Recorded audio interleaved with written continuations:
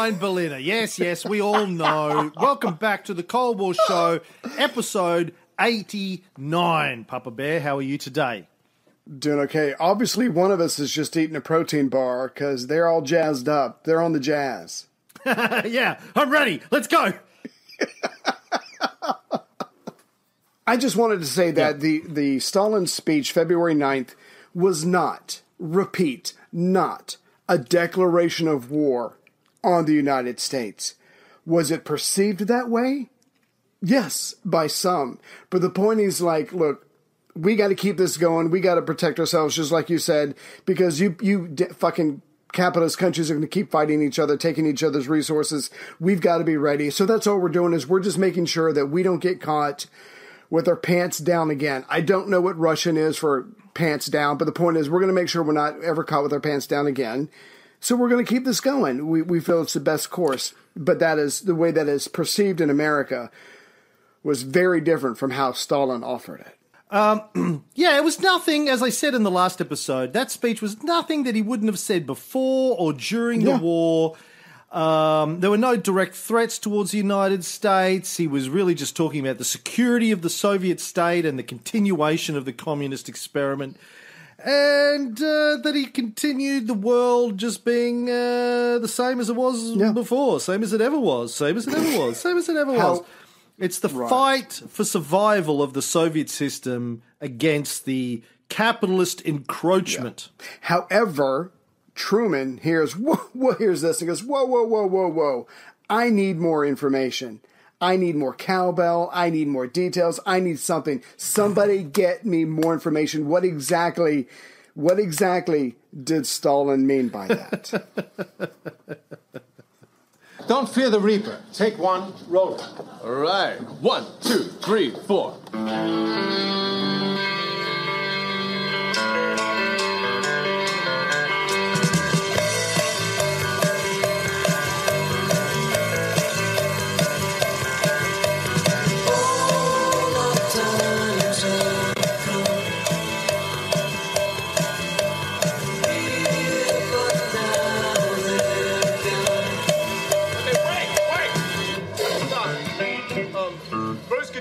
For a second, please.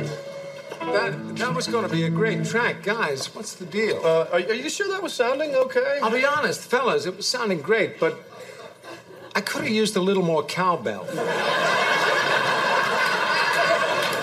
So, let's take it again. And Gene. Yeah. Really explore the studio space this time. You got it, Bruce. I mean, really. Yeah. Explore the space. Okay. I like what I'm hearing. Roll it. Yeah, so it's obvious from Stalin's perspective as well as from Truman's that these guys aren't going to be lubing up like they did in Yalta and sliding around in a big waterbed together anytime soon. No more. The lube is out. Right out. Big. In fact, it was a big hit in lube stocks. Lube stocks took a crash when this speech came out. All of the lube manufacturers around the world were crying, jumping out of skyscraper windows. Yeah. So, from Stalin's perspective, it was the same as it had been before the Great Patriotic War. There was going to be no sort of broad-ranging cooperation between these two different socio-economic worldviews. Now, this is when Jimmy Burns says, "Hey, I need more cowbell. I need to get more cowbell." And the guy who playing Gene, who has the cowbell, is not Will Ferrell, but it's George Keenan Thompson, another SNL long-time player. Yeah. Thompson. Oh, sorry. Yeah. Thompson? What's the guy's name, the actor? Keenan Thompson. That's what I said. George Keenan. That's what I said. Oh, I missed that. Sorry. George Keenan Thompson. Who now the joke's... Who was... Now the joke's completely flat. Well, give it to me again. Don't worry about it. George Kennan. This is when George F. Kennan, the F stands for fuck you, I'm George Kennan. George Kennan, who was a counselor at the American Embassy in Moscow, was a bit of a Soviet expert, was asked to explain Stalin's position, what he meant by the speech. He wrote his famous telegram, the long telegram, which, by the way, was not 8,000 words, as it's often referred to. It was 5,500 words that he sent to the State Department. By the way, 5,500 words is about 3 episodes of our show. Wow. That's how long it was. So it's about a 3-hour response. And I think we can agree that as far as telegrams go, that's pretty long. Concerning the tech, particularly when he was when they were reading it out to the telegraph operator, he had to say stop. How many times did he have to say stop? I used a macro. Go ahead. Now, it's known as the long telegram, as I said. Now, we've mentioned George Kennan a few times in the past, so much so that we've got a joke about his name. But I think we should stop for a minute and do a bit of a mini bio. All right. I mean, after all, this guy did more to shape United States policy during the Cold War than pretty much anybody else. Okay.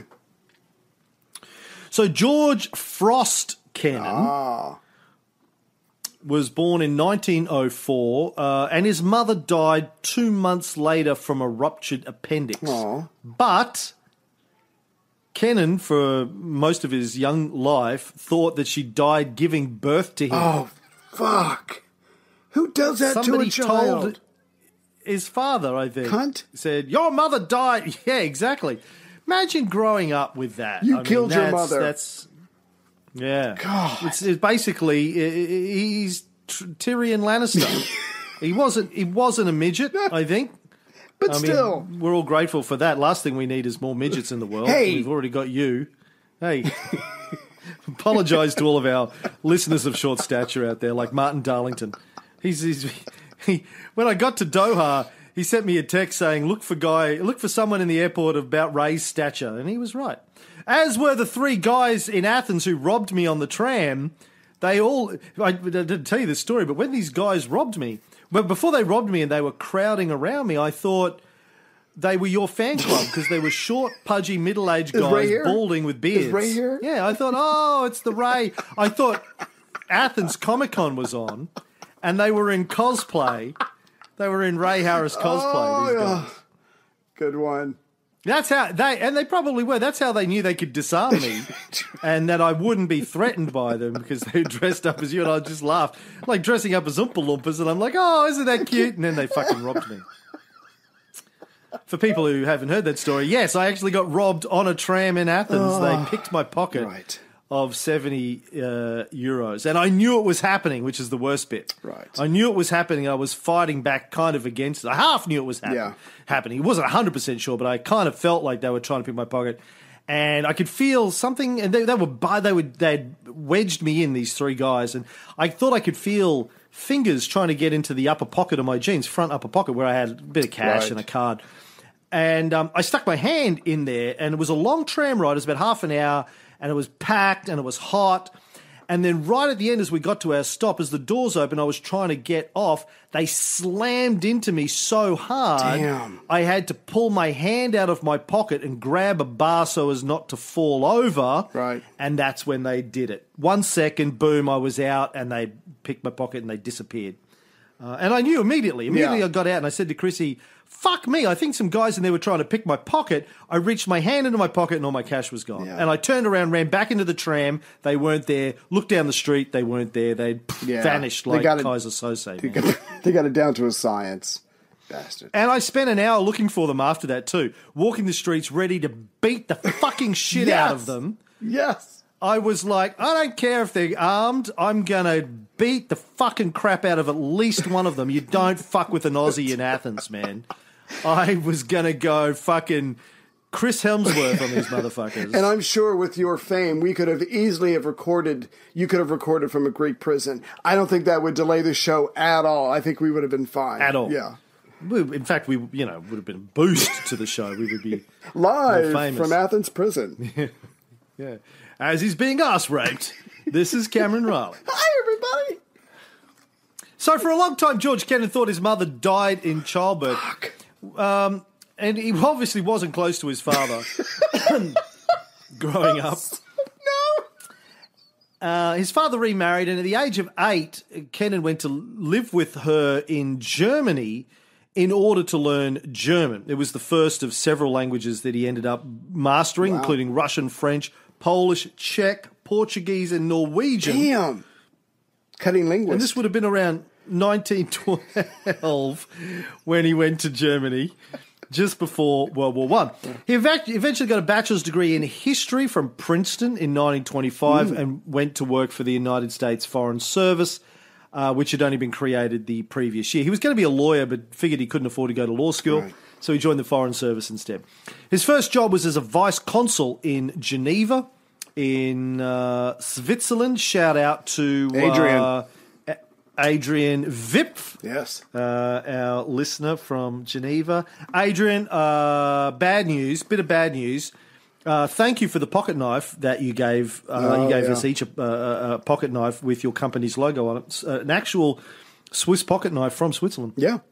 Unfortunately, a few days later, I had it in my pocket when I tried to get in the Colosseum, and they took it off me and threw it in the bin. They said, you either go back outside or you lose it. Now, a number of places had taken my knives off me in Florence and then given them back to me.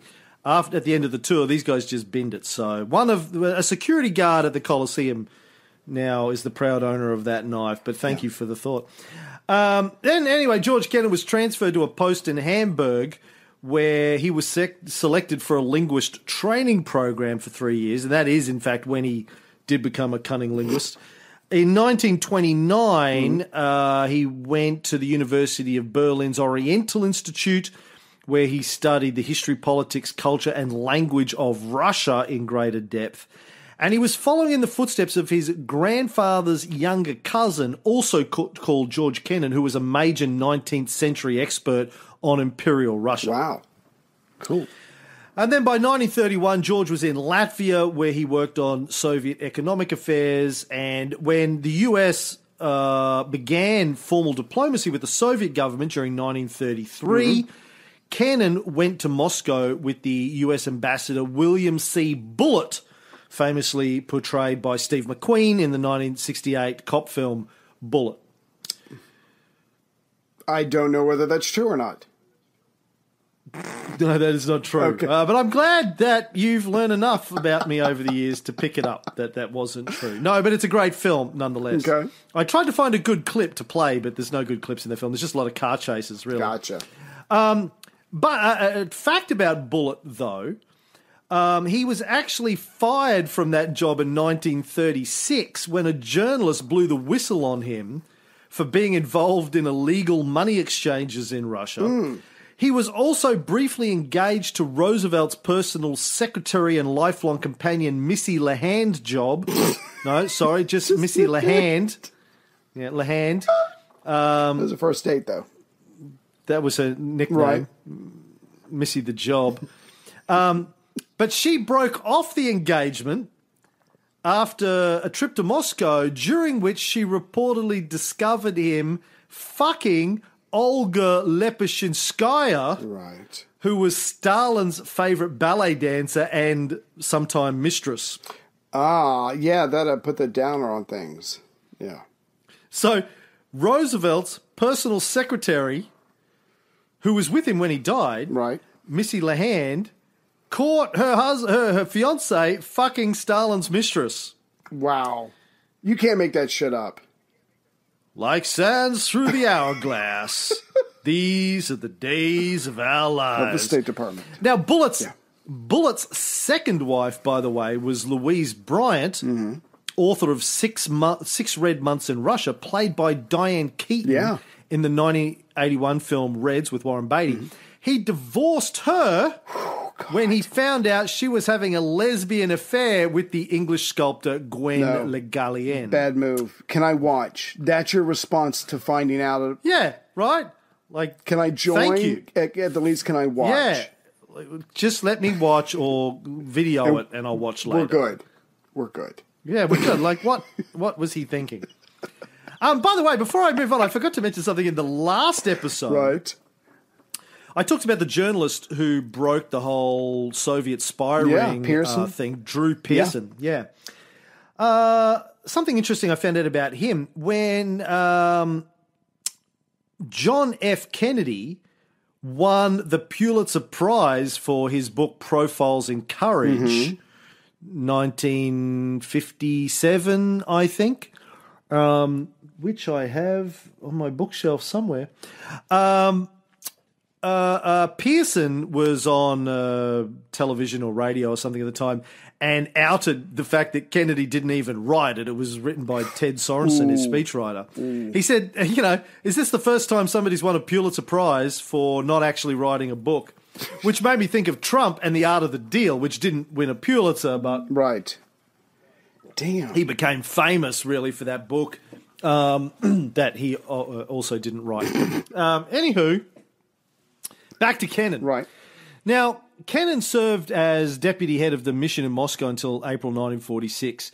Near the end of that term, the Treasury Department requested that the State Department explain recent Soviet behaviour, such as their disinclination to endorse the IMF and the World Bank.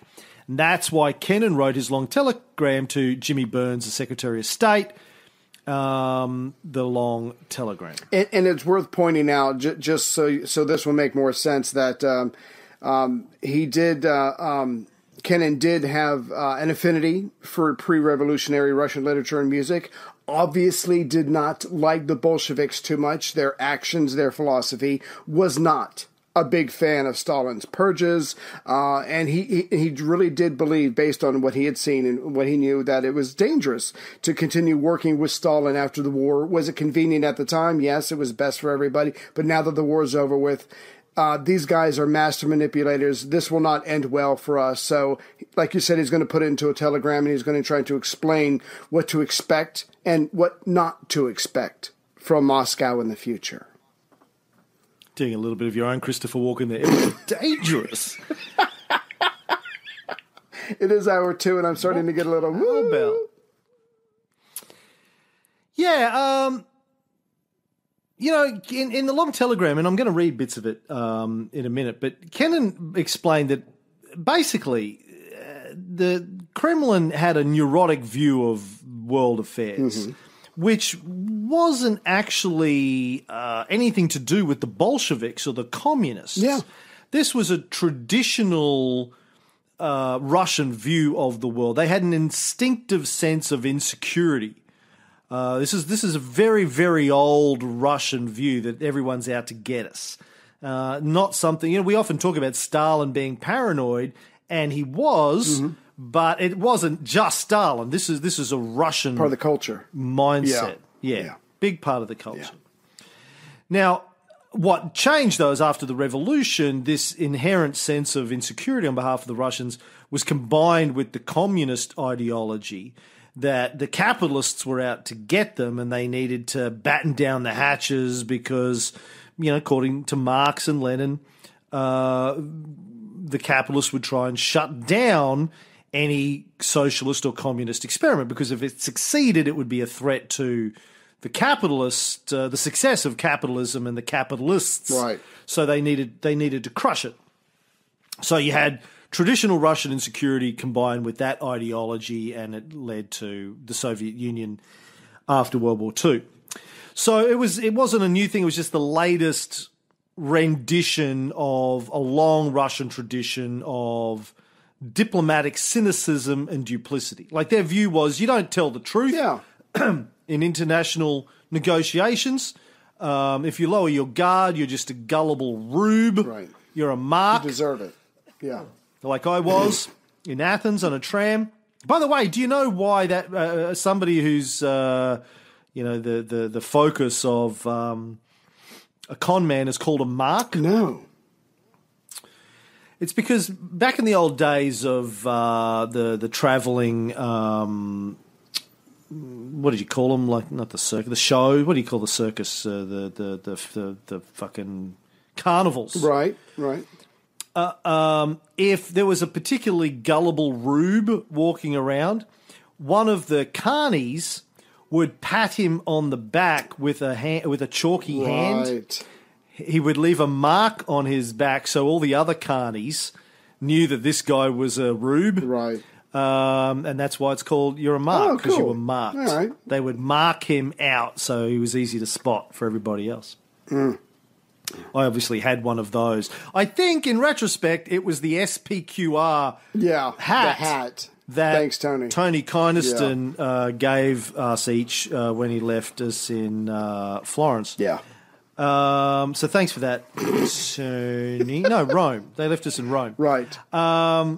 Then again, I think I'm standing out in Greece. I think, yes. I was a foot taller than everyone else and 15 shades of white than anyone else in Greece. So and about 20 kilos lighter, I think. But those things and the hat.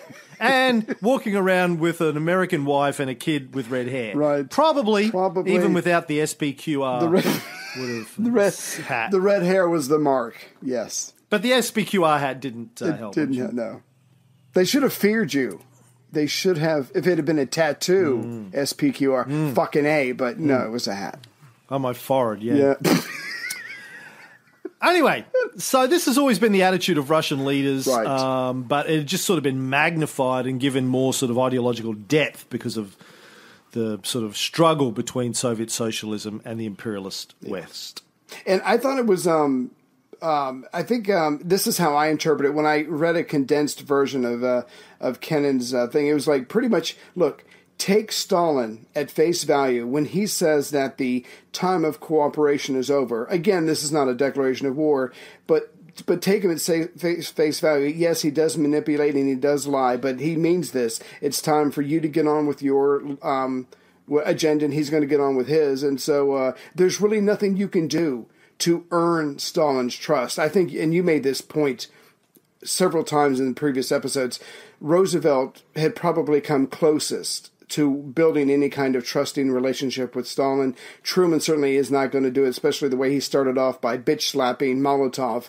But there's nothing you can do to earn, because of their cultural proclivity to see diplomacy as a game of fools. There's nothing you can do to get these guys on your side. It will never happen.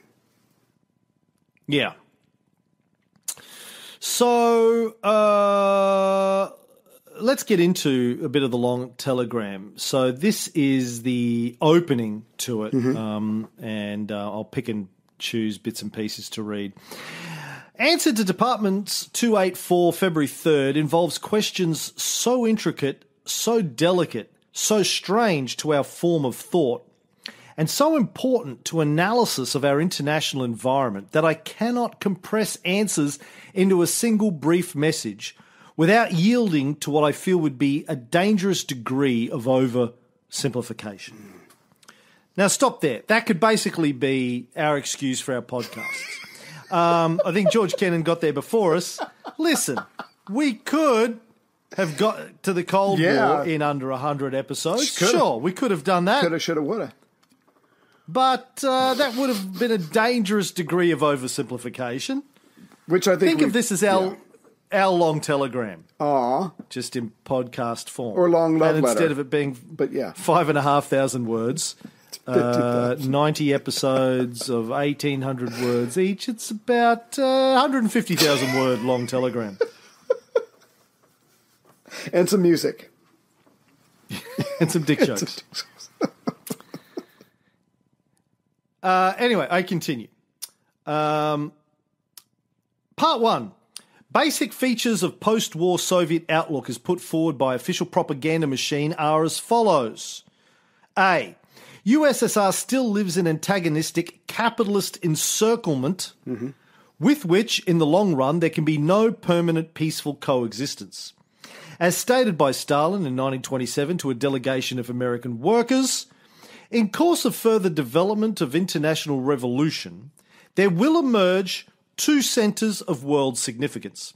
A socialist centre, drawing to itself the countries which tend towards socialism, and a capitalist centre, drawing to itself the countries that incline towards capitalism. Battle between these two centres for command of the world economy will decide the fate of capitalism and of communism in the entire world. B, capitalist world is beset with internal conflicts inherent in the nature of capitalist society. These conflicts are insoluble by means of peaceful compromise. The greatest of them is that between England and the US. C, internal conflicts of capitalism inevitably generate wars. Wars thus generated may be of two kinds: intra-capitalist wars between two capitalist states, and wars of intervention against the socialist world. Smart capitalists, vainly seeking escape from inner conflicts of capitalism, incline towards the latter. Yeah, I see that. So capitalist countries are either fighting each other or they're ganging up to fight the socialists. Yeah. D, intervention against the USSR, while it would be disastrous to those who undertook it, would cause renewed delay in progress of Soviet socialism and must therefore be forestalled at all costs. If you come at us, bro, we're going to win, but it's going to set us back and we don't want to have to do that, so let's avoid it if we can. Yeah. And I think it's... I'm sorry. I just the other point that Kennan made was, this is the USSR. This is not Nazi Germany. They're not out to take the world over. They're certainly not in any shape to do it now, especially with the war over. However, you do have to watch out for Stalin. He is, like anybody else, going to seek opportunities. So just keep that in mind when you're thinking about Russia as far as expanding into other parts of the world. Opportunities where it's going to increase their security or strengthen their economy. Right. Yeah. Right. As every country does. Exactly. Quite honestly. F. No, E. You're right. Yeah.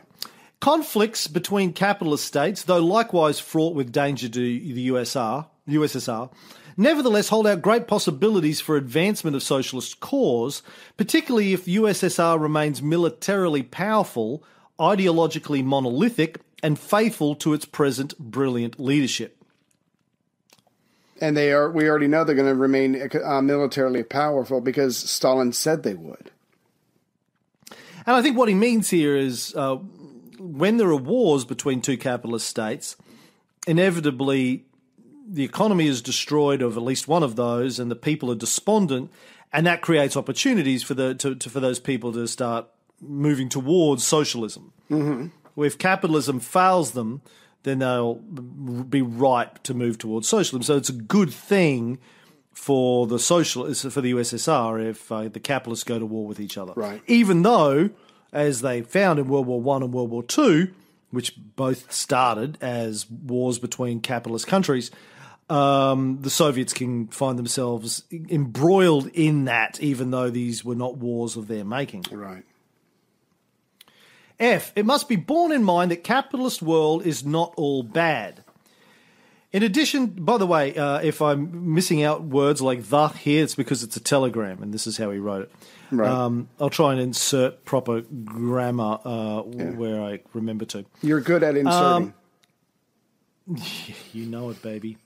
It must be borne in mind that the capitalist world is not all bad. Again, this is Kennan talking about the Soviet official view. In addition to hopelessly reactionary and bourgeois elements, it includes 1. Certain wholly enlightened and positive elements united in acceptable communistic parties, and 2. Certain other elements, now described for tactical reasons as progressive or democratic, whose reactions, aspirations and activities happen to be objectively favourable to interests of the USSR. These last must be encouraged and utilised for Soviet purposes. Does he give any examples? I'm just trying to understand that one a little bit better. There are certain aspects of capitalism that are acceptable or agreeable or positive as far as socialists are concerned? Yeah, the genuinely progressive, liberal, Gotcha. Okay. liberal elements of, let's say, the Democrats back then, or guys like Henry Wallace, or to a lesser extent, the Labour Party in the United Kingdom. We've already explained that they didn't really like each other very much, but they were more acceptable than the Tories. Okay. Anyway. That makes sense. But it's not like it's not like they hate us for our freedoms, right? They didn't see everyone in the capitalist world as bad. There were some people they could work with that were good, that were right-minded, and then there were the others that were or in this not. case, left-minded. Yes, Yeah. true. Very good. G, among negative elements of bourgeois capitalist society, most dangerous of all are those whom Lenin called false friends of the people, namely moderate, socialist or social democratic leaders, in other words, non-communist left-wing.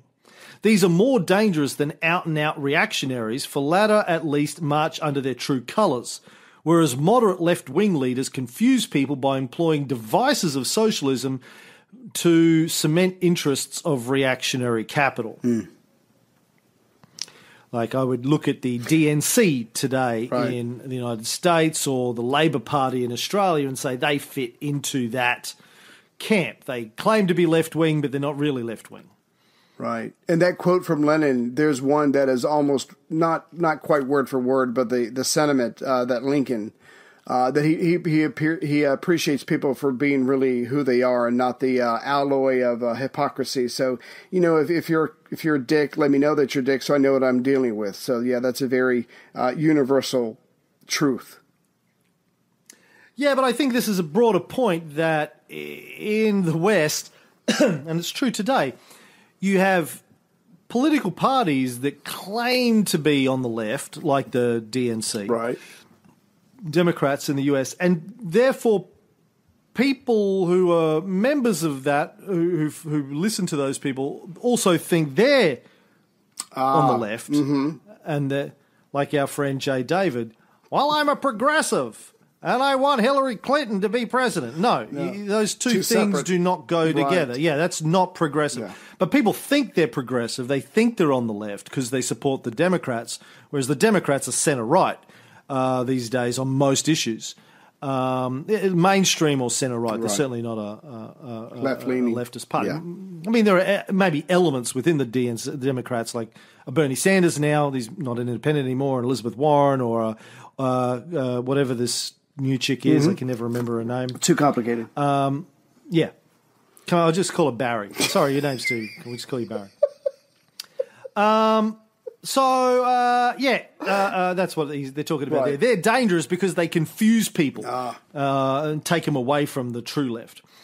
Anyway, Kennan continues. So much for premises. To what deductions do they lead from standpoint of Soviet policy? To following. A. Everything must be done to advance relative strength of USSR as factor in international society. Conversely, no opportunity must be missed to reduce strength and influence collectively as well as individually of capitalist powers. And again, everybody does this. Let's just remember that. True. Yeah, absolutely. We need to build up the strength of the USSR and weaken the capitalists as much as possible. Yeah. Zero-sum game. B.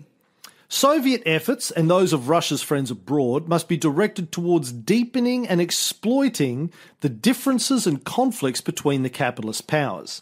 If these eventually deepen into an imperialist war, this war must be turned into revolutionary upheavals within the various capitalist countries.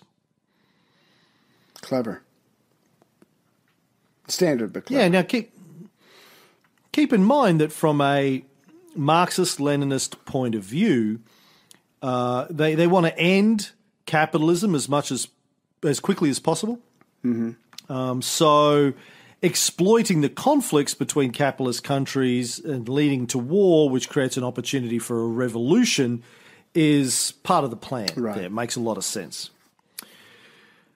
C. Democratic progressive elements abroad are to be utilised to maximum to bring pressure to bear on capitalist governments along lines agreeable to Soviet interests. So we're gonna support those people in any way that we can. Yeah. D. Relentless battle must be waged against socialist and social democratic leaders abroad. I don't understand that one. Relentless battle must be waged against socialist and social democratic leaders abroad. Now, I had read previously that Stalin went after other left-leaning leaders and governments that, even though they were semi on par with him, if they wouldn't kowtow to him, he needed them ruined so he could rebuild So maybe that's what he means, but that's just a guess based on earlier things I read in his biography. Yeah, no, he wants to take down the fake left, Right. and install communist left, but against socialist, I don't understand why they would include socialism there. But anyway, let's move on. Again, this is Kennan's view of things. I don't understand what he's getting at that one. Anyway, the rest of the telegram makes for fascinating reading. It's quite long. Obviously, I'm not going to read all of it.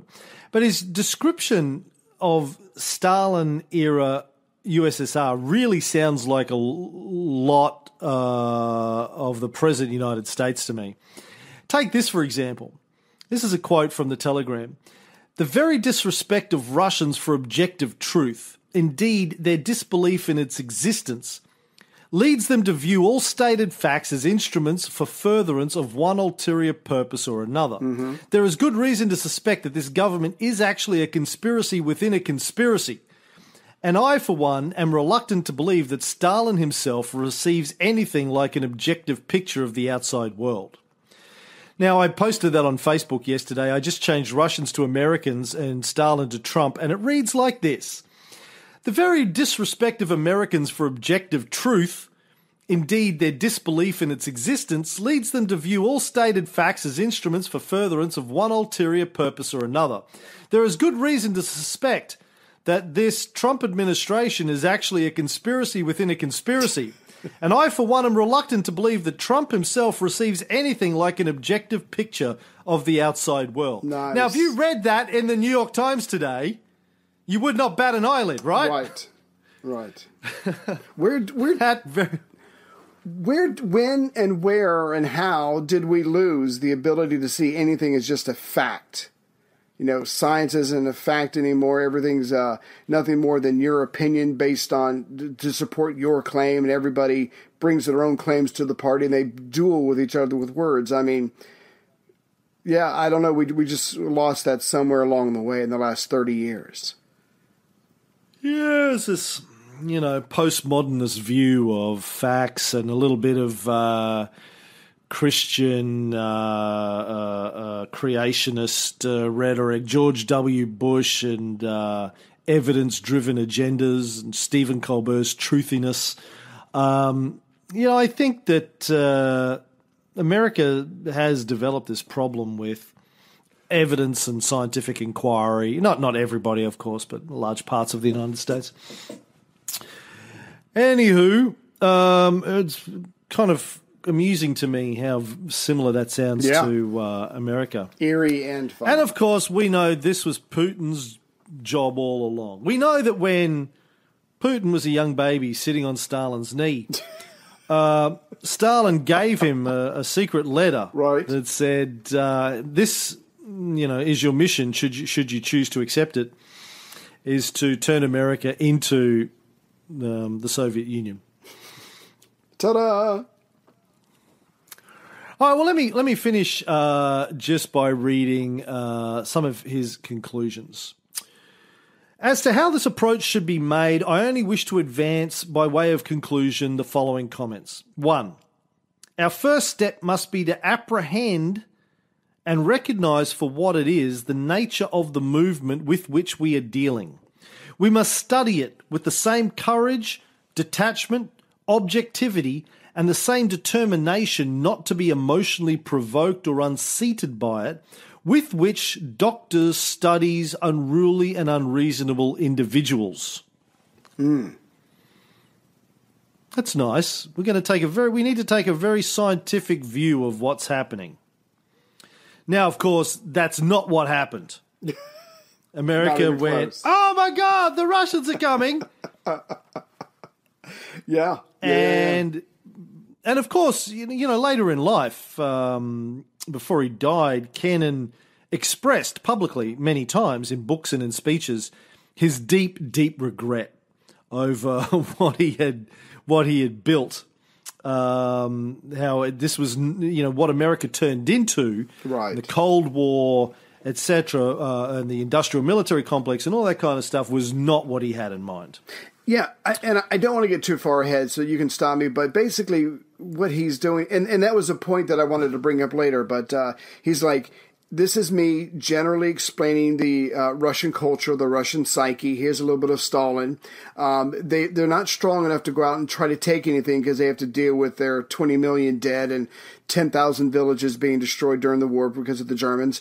But they'll seek opportunities. So all we have to do is contain them, which shouldn't cost us too much. We don't have to build up a massive military. We don't have to build 10,000 nuclear weapons or whatever. We just have to contain them where we can. So he's given them an explanation. He's given them a very basic blueprint that should be pretty straightforward, something that Truman can wrap his brain around, and to just go from there. But like you said a minute ago, that's not how this unfolds. That's not how this turns out. And they, almost like what he did with Burns, Truman leaves this far behind or turns it into something that Kennan did not intend for it to be. And not just Truman, but right. Came because of Truman, well. They have to do it too. But yeah, absolutely. Point 2. We must see that our public is educated to the realities of the Russian situation. I cannot overemphasize the importance of this. The press cannot do this alone. It must be done mainly by the government, which is necessarily more experienced and better informed on the practical problems involved. In this, we need not be deterred by the ugliness of the picture. I am convinced that there would be far less hysterical anti-Sovietism in our country today if the realities of this situation were better understood by our people. There is nothing as dangerous or as terrifying as the unknown. It may also be argued that to reveal more information on our difficulties with Russia would reflect unfavourably on Russian-American relations. I feel that if there is any real risk here involved, it is one which we should have the courage to face, and the sooner the better. But I cannot see what we would be risking. Our stake in this country, even coming on the heels of tremendous demonstrations of our friendship for Russian people, is remarkably small. We have here no investments to guard, no actual trade to lose, virtually no citizens to protect, few cultural contacts to preserve. Our only stake lies in what we hope rather than what we have. And I'm convinced we have a better chance of realising those hopes if our public is enlightened and if our dealings with Russians are placed entirely on a realistic and a matter-of-fact basis. Wow. That last part was brilliant. I never thought about that before. There is no interests, physical interests in the Soviet Union that America has to look out for. It's all about what could be and what the future may hold. Yeah, and the first part of it as well, like talking about educating the people so they're not hysterical. Now this, like our, the guy who left that review criticising mostly me for trying to say we should try and understand Stalin rather than just declare that he was evil incarnate. Right. This is still a view. Oh fuck! I got into it with some dumb cunts on Facebook last night. Somebody on Facebook posted a photo of a guy in military fatigues with a beret on his head, his back to the camera, pointing a gun at two young women, and it looks like there's a couple of dead women behind him. And the caption on the picture is, this is the picture of Che Guevara that should be on T-shirts, and send this to all your lefty friends kind of thing. Right. Now, I started off by pointing out to him that it actually wasn't a photo of Che Guevara. It was a photo taken from El Salvador in the late 80s. Wow. Slightly different. So it was of the FMLN revolutionaries. And that Che was a doctor, and he was going on about Che being a brutal killer. And I pointed out, well, Che was actually a doctor and a humanitarian. And it launched into this whole fucking thing, and all of his friends started piling on me from high. And it was this typical thing, well, if you love Cuba so much, why don't you go and live there? And if it's so great, how come people are trying to leave all the time? And I'm like, well, maybe it's because they've been under harsh economic sanctions for 70 years, and they're a tiny little island with very little resources. They grow sugar cane and a bit of fruit and some tobacco and everything else they need to import, and you've blocked them off from the rest of the world. And then they're like, oh, Che was a brutal killer. And I'm going, well, they said even in his own, this guy, Anton Taylor was the original post. He's like, even in his own diaries, he admits to enjoying killing. I said, really, have you read his diaries? Well, no, but I've read enough. I said, well, maybe you should actually read his diaries before you pass judgment. And are you saying he didn't kill anyone? I'm going, well, yes, but he was fighting a revolutionary war against a brutal regime that was supported by the United States, by the way. And he goes, well, there's no excuse for killing people. Oh, right, okay, so that's fine. You're a pacifist. You don't believe in just war. You don't think any country should get involved in war for any reason at any time. You don't believe in execution. You don't believe in war. He goes, well, no, I'm not saying that. I'm like, right, okay, so... Did you feel like it was 3 Greeks around you on a tram all over again? Yeah, the amount of dumb in America never ceases to amaze me. But it's this again, it comes back to this the propaganda against communism in all shapes and forms that Americans have received over 70, 80, 90 years, and their inability to actually do what Kennan is saying. Yeah. And take a scientific, reasoned, rational view, study, read, inform yourself.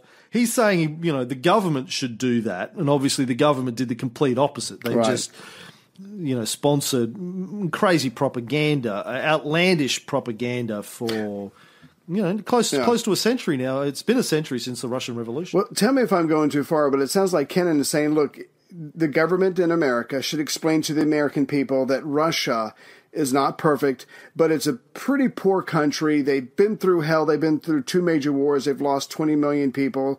They're trying to struggle. They're tough, but they're they could use our help, or at the very least they could use some understanding or whatever. But you need to explain to them the plight of the country as it currently is. And so the American people will have something that they can hold on to, and not just the absence of information where anything is possible to project into that. Or, if you don't have any information, maybe you'll assume bad things about them. But explain to the people what's going on over here, the real situation, not what you want them to think. And not that they're some sort of mythological primordial evil that's awoken from a sarcophagus in Egypt and is coming to get us in our sleep. Oh, that'd be a great movie. No, would be, wouldn't it? Yeah. I'm sure somebody's done it. No, I don't think anyone's done that ever. Where were we? Point 3 of his conclusion. Much depends on the health and vigour of our own society. World communism is like a malignant parasite which feeds only on diseased tissue. This is a point at which domestic and foreign policies meet. Every courageous and incisive measure to solve internal problems of our own society, to improve our self-confidence, discipline, morale, and the community spirit of our own people, is a diplomatic victory over Moscow worth 1,000 diplomatic notes and joint communiques. If we cannot abandon fatalism and indifference in the face of deficiencies of our own society, Moscow will profit. Moscow cannot help profiting by them in its foreign policies. Yeah, how many times have we said in various shows, if you've got a strong country, a strong economy, a strong culture, no one feels left out, no one's being oppressed, it doesn't matter what some other country is trying to sell you. You're like, nah, I'm good. But yeah, if you leave people behind, they're the ones who are going to want to seek solace from wherever they can get it, even a different form of government. It's like a marriage, Ray. That's how I look at it. Is it? If you're going down on your partner, right, male or female, right, every day, yep, making sure that they OED. Right. OED. OED is the secret to a happy marriage, Ray. I don't know if you know that. No.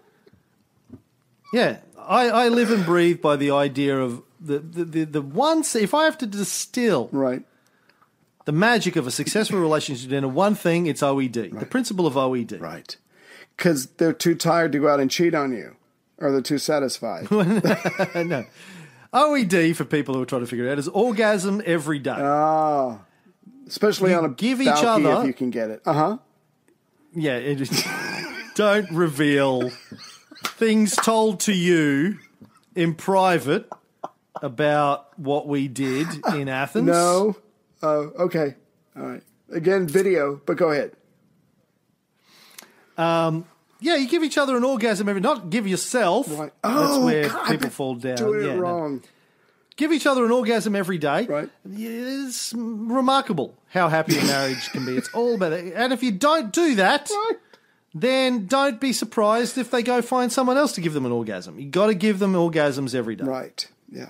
Is there any like surprise orgasms, or do they know you're coming, or you just kind of just jump up and start rubbing? Or, I don't know. Attack them, tie them up, give them an orgasm. Say, fucking take it. I want a happy marriage. Lie there, shut up. You're going to come whether you like it or not.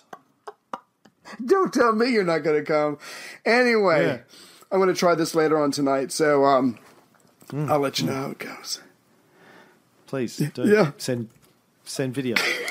Yeah, like, so when you have people, when you have 99% of the people that don't have much money and they're struggling economically, and they don't have health care, and they can't afford an education, and they're feeling left behind, and they're not getting an equal share of the spoils. The blacks, the Mexicans, the women. Yeah, go ahead. Yeah, they're going to prison for smoking a little bit of dope. Right. They don't have control of their own bodies, all this kind of stuff. Then yes, they can't get married because they like sticking their dicks in people's buttholes. Or the different color. Yeah. Yeah, right? Yeah. So you look after your people, and then they're not going to be a target Tempted. for an alternative Right. worldview. What wisdom from Kenan Thompson here. What's up with that? It was the second best thing he wrote behind What's Up With That. Point 4. We must formulate and put forward for other nations a much more positive and constructive picture of the sort of world we would like to see than we have put forward in the past. It is not enough to urge people to develop political processes similar to our own. Many foreign peoples, in Europe at least, are tired and frightened by the experiences of the past and are less interested in abstract freedom than in security. They are seeking guidance rather than responsibilities. We should be better able than the Russians to give them this. And unless we do, the Russians certainly will. So in here we see the beginnings of the Marshall Plan, Gotcha. something that Kennan was pretty much the architect of. Nice. Who would later on go, And- yeah, I'm sorry about that. Yeah. Yeah. Point 5, the final point of his conclusion. Finally, we must have the courage and the self-confidence to cling to our own methods and conceptions of human society. After all, the greatest danger that can befall us in coping with this problem of Soviet communism is that we shall allow ourselves to become like those with whom we are coping. Oh, I like that. And that leads me back to the very disrespect of Americans for objective truth, indeed their disbelief in its existence, leads them to view all stated facts as instruments for furtherance of one ulterior purpose or another. There is good reason to suspect that this Trump administration is actually a conspiracy within a conspiracy. And I, for one, am reluctant to believe that Trump himself receives anything like an objective picture of the outside world. I'm sure he doesn't. Yeah. So the good news is Stalin's going to do what Stalin's going to do. You can't blame him, but if we can contain him, we don't need to fight a war. We don't need to spend a ton of money. Let's just contain these guys. Let's educate our people. Let's take care of our own home so our people won't be threatened or tempted with messages of whatever communism might offer them. And we can weather the storm. We can use our knowledge of what we know about Russia, and we can contain this potential problem. But do it calmly, scientifically, not emotionally. And make sure we look after our own backyard. Treat our people well, and don't become like the guys we're trying to contain. Smart, brilliant. 5,000 words. Yeah. Brilliant. Fucking Kennan, good guy, man. Smart, Nailed it. rational. Yeah. Everything I've read of Ken, I've read a couple of his books, read a lot of these papers, his speeches. Absolutely. There's a reason why, even though I don't know the general public has heard of him, but there's a reason why he is esteemed, probably the most esteemed political analyst slash diplomat in the history of the United States, I think, by people in those circles. Yeah. Is because he fucking nailed it. Of course, they stopped listening to him after a while, and he spent the last decades of his life going, "Hello, hello, is this on? I don't. This is not what I. This isn't what I was." And they're like, "Shut Take up! my name off of it." Yeah. So here's an explanation. Here's a plan. It's on a Trump. Excuse me. It's on a Truman level for understanding. Now, what is Truman going to do with this 5,000-word telegram? Well, we'll get to that in the next episode. Before that, I just want to read out some recent subscribers and thank them for coming on board. Right. We have let me start that again. Mo Romaniuk, Martin Tillman, Chris Wagner, J.M. Reynolds, Ian Regnier, Justin Drown, Manuel Salomon Weber, Liam Daly, Daniel is that an L? De Blasio, I think. Sorry, my font is too small to read that. Daniel De Blasio. Trevor Bell, hey, local boy, Trev. Iron Fist and the Velvet Glove. If you're an Aussie, you should be listening to that podcast. It's a classic. Caleb Plumridge, Jonah Manning, and Doroda Jabika.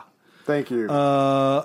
Thank you for subscribing to the show. And we'll be back next week. We're going to be talking a little bit about what Truman did after he got this telegram, but also the Russian response to this telegram, the Novikov telegram. But most importantly, Cam will be doing his Churchill accent. Voice. Yes, we will also. Churchill comes back into the picture next week. But that's next week. Yes. Look after yourselves, folks.